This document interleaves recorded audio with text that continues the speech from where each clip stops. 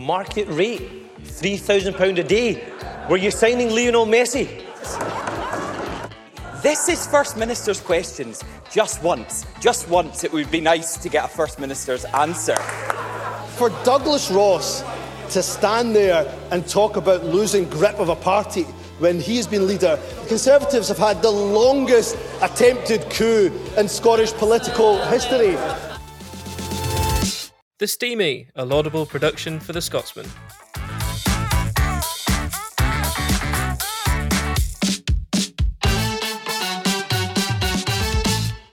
Hello and welcome to The Steamy, the Scotsman's political podcast. My name's Conor Matchett. I'm the Deputy Political Editor of the paper, and here with me this week, as always, we have our Political Editor, Alistair Grant, and a special guest in advance of SNP conference, the SNP MP, Stewart McDonald. Welcome to both of you. Welcome, Stewart. Good to be here. How's life in SNP Westminster Group? Well, we've been on recess for the past, I don't know how long it's been, but the past couple of weeks, which has been good. It's been good to be back in the constituency for a bit and do some non-Westminster things. But of course, we've got conference. We're back in Westminster next week. I've got a Prime Minister's question on the first week back. But it's been rocky, but it's we're a decent group. We'll be all right. We're obviously going to talk about many of the things that's been going on, but you say it's been rocky.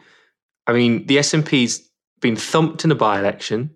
It's had an MP defect to the Tories, slumping in the polls, and it's had a councillor resign over a racist comment, and that's only in the last week. Your party's in crisis, isn't it? You know, I love coming on here. It's always a real laugh. Really cheers me up for the weekend ahead. Look, everything you've just mentioned is obviously, to say it's not good would be to understate it. Not only did we lose the by-election, we got scalped in it. We've obviously had a serving MP defect to the Tories, which, if somebody can explain that one to me, I'd love to hear it. And I caught up with this morning the last incident you mentioned about the comments from I think it's a councillor in Aberdeen, right? Yeah. Which were, just deeply unwise at best and outright offensive and wrong. So it's not been a great productive week for us politically. Add that on to all of the various dramas, twists and turns of the past few months. It's fair to say party members, party supporters out there in the country have been put through the ringer. So the conference, I think, is a really good focal point for us to do what Hamza says we need to do: regroup, rethink things, and start that. And you're not going to achieve that over a weekend, but I think it'll be a good springboard to get us back into action and just get stuff together again, get our mojo back, which is what we need to do. I mean, the independent stuff at the weekend is, you've been quite outspoken. Obviously, you write for The Scotsman regularly as well, where you've spoken about, I think you termed it quasi-fundamentalism in your last column. Yeah. Can you explain what you mean by that as in regards to what the party's looking at the conference this weekend? Because there's the big debate on independent strategies on Sunday. So I've written in the pages of The Scotsman many times. Every Saturday, my column, your listeners can read it.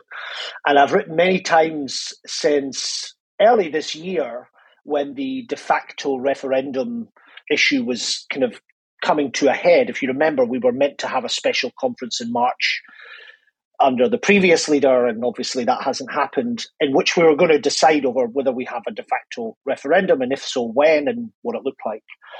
And to me, that speaks to a more fundamentalist positioning of the party that I think would be a mistake. I've never supported a de facto referendum. I laid out in a paper in February this year the various reasons why I thought it was the wrong route for the party to go down. None of that has changed in my view. In fact, if anything, I would say that the shifts in politics that we're seeing happening at the minute in Scotland, I think it reinforces my view that we should resist the temptation to, and this is what I wrote about last week and what I'm writing again for the column this weekend, resist the temptation to rush to a kind of core vote strategy, a voter base strategy. I think that would misread our party's history. I think it would misread the mood of our own supporters in the country. I think it would misread, most importantly, the mood of the country at large. And in fairness to Hamza's put forward his own motion to the conference, which, according to media coverage, is now slightly changed in the past 12 hours or so. And so we'll see what happens with that. And there are a series of amendments to that. I won't bore your listeners with all the details of those. And the party's going to have a debate on this. It's going to come to a decision.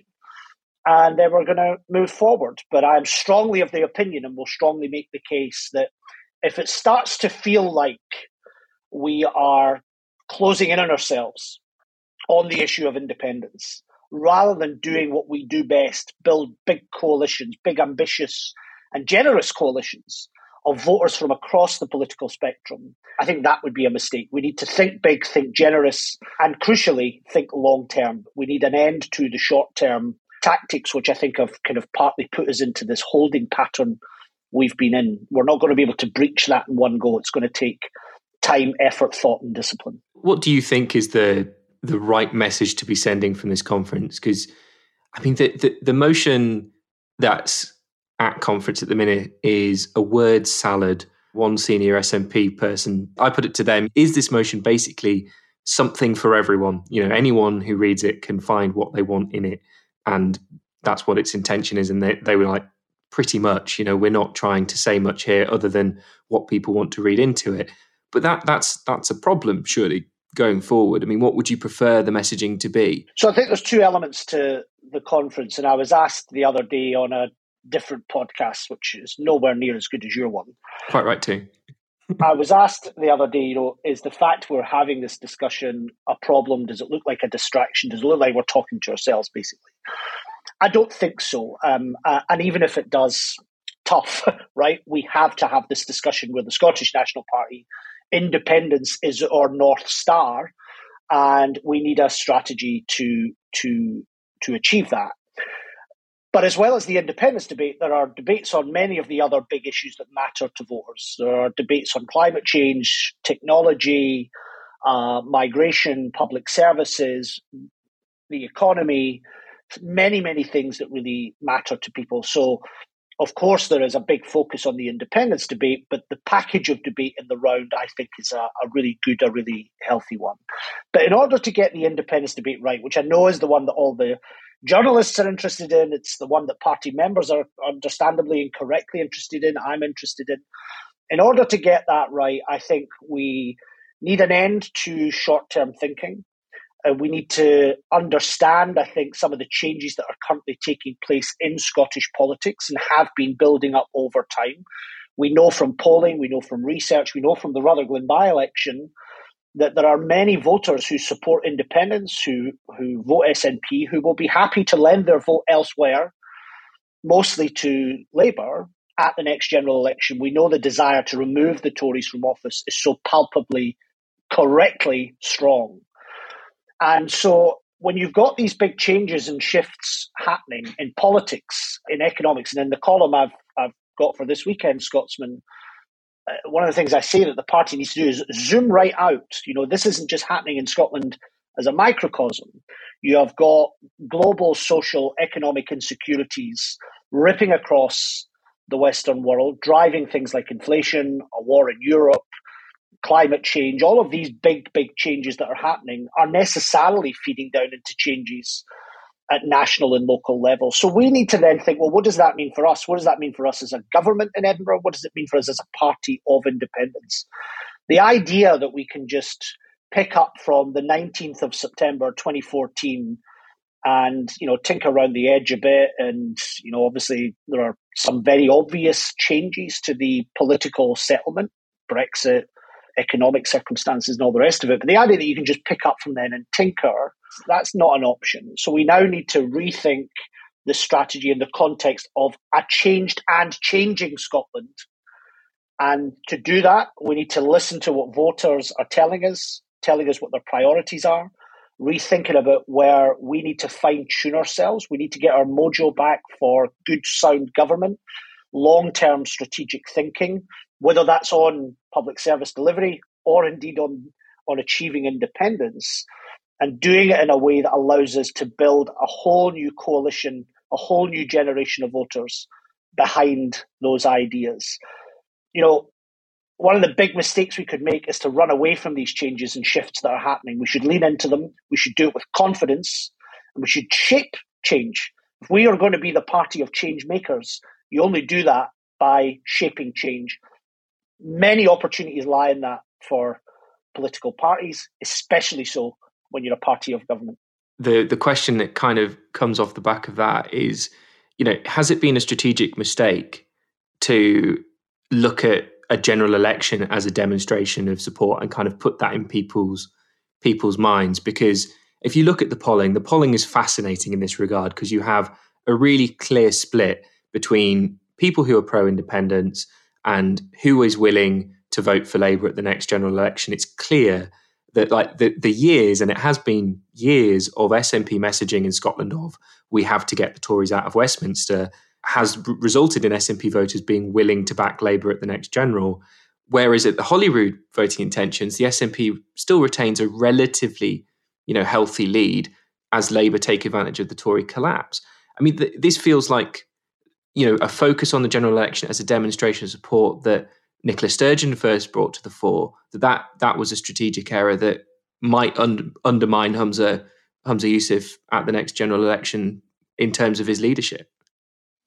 I mean, Humza's got a blank sheet of paper here, and he can be really bold, he can be really ambitious and strike out in a very, very different way. I think we can take Labour on. There is no rule that says Scottish Labour has to come back as a dominant force in Scottish politics, and I think too many in the political and the journalist world just think that that's a given and it's a thing that's definitely going to happen. I don't think that is the case. There's no rule that says it has to happen.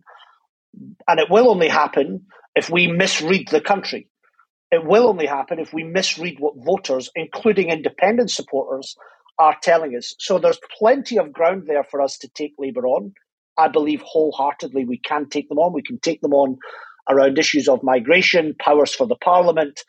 Yes, the democratic right to a referendum, for which there exists not just mandates at elections and to parliaments, but we know that the public believe a mandate exists as per polling. And the paper I produced in February, and the numbers will probably have shifted a bit since then, 2/3 of the public believe there is a mandate for an independence referendum. They are not all independent supporters. But I think part of the problem with saying you're going to have a de facto referendum is that you're trying to solve the wrong issue. And that is to say that you are trying to solve our own frustration at the lack of progress towards a referendum. And there's only one thing worse than being frustrated yourself as a party, and that is frustrating the public. I argued then, as I argue now, the policy of a referendum is the right way to go. But let's be honest, support for independence hovers at around 50%.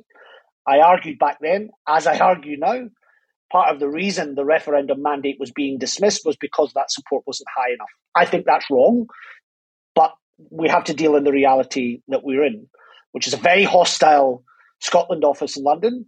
That's unlikely to change in terms of a referendum as per the next Labour government if support for independence only hovers at around 50%. So we've got a job to do in terms of a refreshed case for independence. We've got a job to do in terms of taking the country forward on that.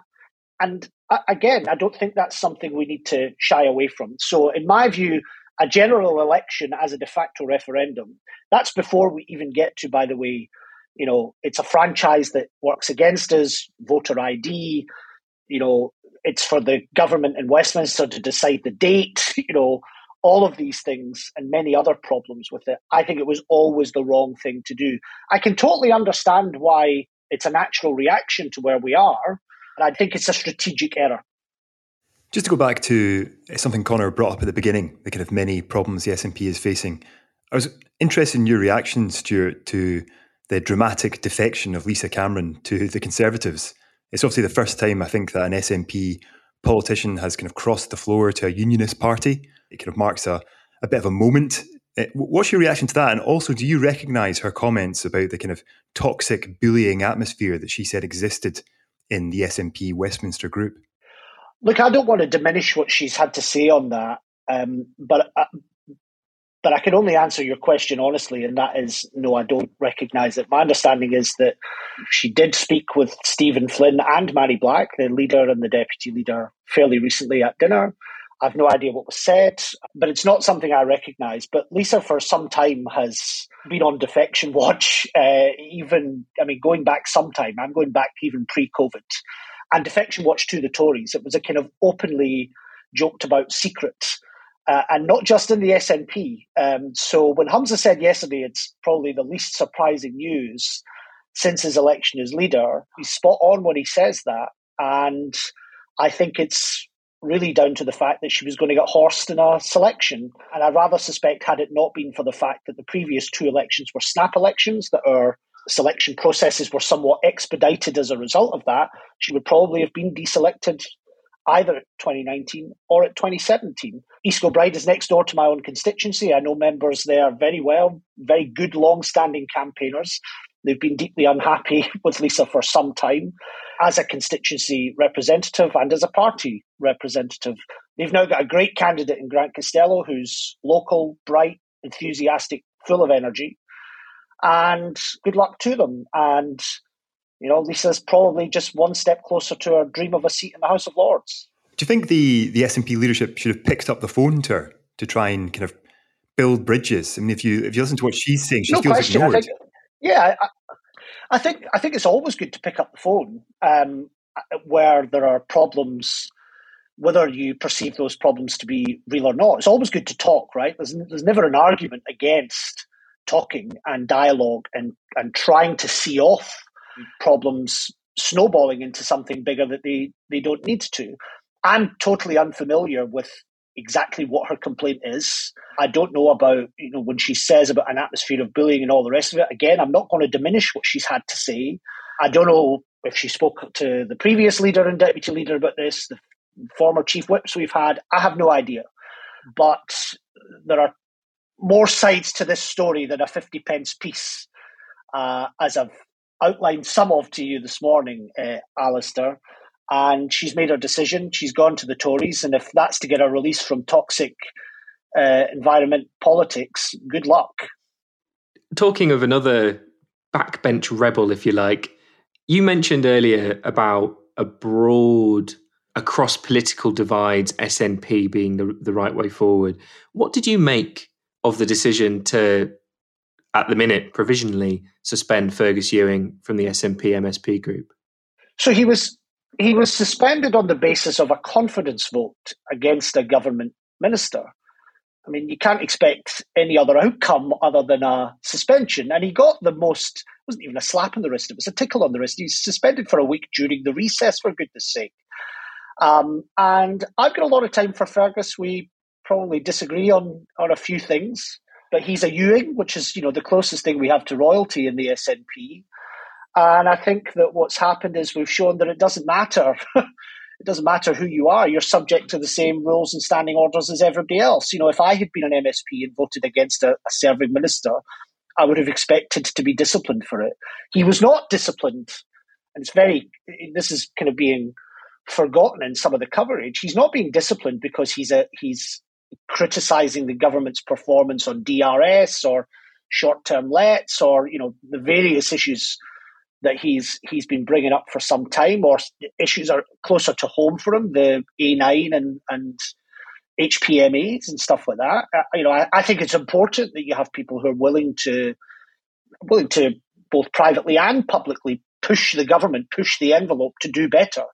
That's always important. But I can't think of a parliament, a political party in a parliament in any democratic system where you could vote against in a confidence vote against your own ministers and expect there to be no comeback on that. It's just mad. You have to know nothing about politics to think that. But he'll be out for a week, and then I'm quite sure he'll come back. I saw he's maybe gonna appeal it, and I don't know what the process for that is. But I think the SNP is better for having Fergus Ewing in it, and the sooner he's back in, the better. But I hope he behaves. Do you think that response though from Humza Yousaf kind of emboldens particularly the rebels within the MSP group who are pushing for arguably a more Salmondite approach, a kind of more broader based, slightly right of centre, politics, it emboldens them to go, we're not being listened to, we're not listening to business, we're failing, and ergo the First Minister's failing. No, because he wasn't disciplined because he feels we're not listening to business or not listening to the rural parts of Scotland or whatever it might be. He was disciplined on the issue of a confidence vote. But I take your point more broadly, Connor. Does it embolden people to say we're not being listened to? I have to say, in what Humza has said publicly and what Humza has said privately, and I won't breach any confidences, but what he said privately when he's come to our group at Westminster, from what I know he's said to other colleagues across the party leader's door is more open than at any time I have known it. And that's not I'm not criticising the way things were done before. I always found Nicola's door open, but that was maybe partly because we share a constituency, I have no idea. But he has made it clear to colleagues, no matter what side of the party you're on, no matter who you voted for, whatever your views on performance of government or Butte House agreement, the guy is willing to talk. And you can't criticise him for that. And you might not always get what you want from the leaders you engage with. But the willingness to have dialogue is more open than it's ever been. You mentioned Lisa Cameron had been on defection watch for a while. I think it's in the Mail today that a senior MSP, unnamed, warning of further defections coming down the road, presumably also to the Conservatives and maybe even to Labour. Who would be top of your defection watch list? Oh, gosh.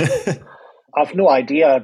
Even if I'd thought about it, I'm not sure I would answer that question. It's worth a go. I suppose the thing I would say is that, times are rough because of various events, police investigation, change of leadership. Change is always hard, especially in a political party like the SNP. There are various events that are just completely out with our control, the police investigation being the most obvious one. And then you've also got the natural laws of politics, right? What goes up has to come down. But what is not a natural law of politics, as I alluded to earlier, is to say that Labour has to come back. And if you think the answer to delivering good government, to keeping the SNP in government, which in order to achieve independence you have to do, if you think the answer to that is to scurry off to Labour or the Tories, then heaven help you. You've obviously, Fergus Ewing's big beef, well, one of his big beefs is with the Scottish Green Party. He's labelled them extremists. He had that kind of semi-famous line in Holyrood where he called them wine bar revolutionaries. And obviously, he's not the only one that has problems with the Butte House agreement, that cooperation agreement with the Greens. I was speaking to Ivan McKee yesterday, and he was saying that he wants a discussion on the future of that agreement. And again, he's far from alone in that. I think those who are calling for an end to the Butte House agreement or a discussion about it, because let's be honest, they want the discussion so that we can have a vote to end it, and they should be upfront about that. I think they're getting at the wrong thing. The problem isn't the agreement, right? I think the agreement works. It was endorsed overwhelmingly by party members. I suspect if we had a vote on it, it would be endorsed again quite overwhelmingly by party members. But I think they're going after the wrong thing. The thing that we need to get back to is just our mojo for good, sound government, good delivery in government. So the problem's not the agreement or the framework in which governing is done.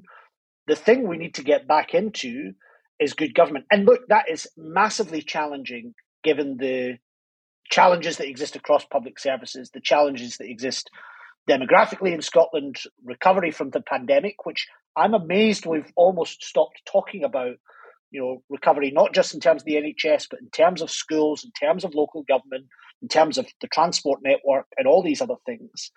So I think it's just, the problem for me has never been the agreement. The problem for me has never been the Greens. The Greens are a thing in Scotland. I used to only have to say this to other MPs down south, particularly Tory MPs, where I would have to remind them, the Greens are a political force up here and have been for some time. I'm amazed that I'm having to say this to some people in my own party. And look, I am not a Scottish Green. I am an SNP MP. I believe in the SNP. I want people to vote SNP. And I want the SNP-led government to do well and keep doing well. And I don't think we have got anything at all to fear from working with a party like the Scottish Green Party. We worked with them during the independence referendum. I think bringing them into government has been good for them. It's been good for them in the polls. But I think it's been good for this will sound incredibly like I'm patting them on the head, but I think it's good for their political outlook and development as a political party who have only ever been in opposition throughout the course of the Parliament until we brought them into government. So for me, the issue has never been the Bute House Agreement. It has never been the party that we're working with. Here in Glasgow, we work with the Greens at a local government level. It's not a formal arrangement of any kind. I think it's just we need to get back to fine-tuning our ears into what the public are telling us, what the public want and need, and driving really smart strategic delivery of public services. That's what we need to do. We just need to get better. That's all it is. Well, it's very easy to say we need to get back to good governance, but what does that actually mean in practice? Like, what are the things that you would like to see that aren't being done at the moment? Well, look, we've obviously had a few things that quite high-profile things that Humza's had to roll back on or scrap from the previous administration. HPMAs, DRS, although obviously with DRS there's the issue of a much more activist Scotland office, much more willing to tinker in a way that previously it did not. It treaded very, very lightly. And that's a whole new political reality that we need to be able to deal with. And also have the confidence and the knack, yes, to listen to the business community. The business community doesn't get to govern. That's the job of the government. But they need to feel listened to. They are wealth creators in Scotland. They absolutely have a place at the heart of delivering a social democratic political platform that you would expect an SNP Green government to deliver. And some of the good things we've been doing, the way that we've handled public sector pay issues, managed to minimise strike disruption more up here than down south. So we do know how to do good government. There are plenty of areas where we are doing good government, but there are clearly areas where we can work on. Well, thank you very much, Stewart, for coming on the Steamy. It's been a pleasure to have you. Thank you, Alistair, as well. We'll have the latest from SNP Conference this weekend in Aberdeen, and you'll hear more from us back in Holyrood, I'm sure, in the coming weeks. Thank you very much at home for listening. Goodbye.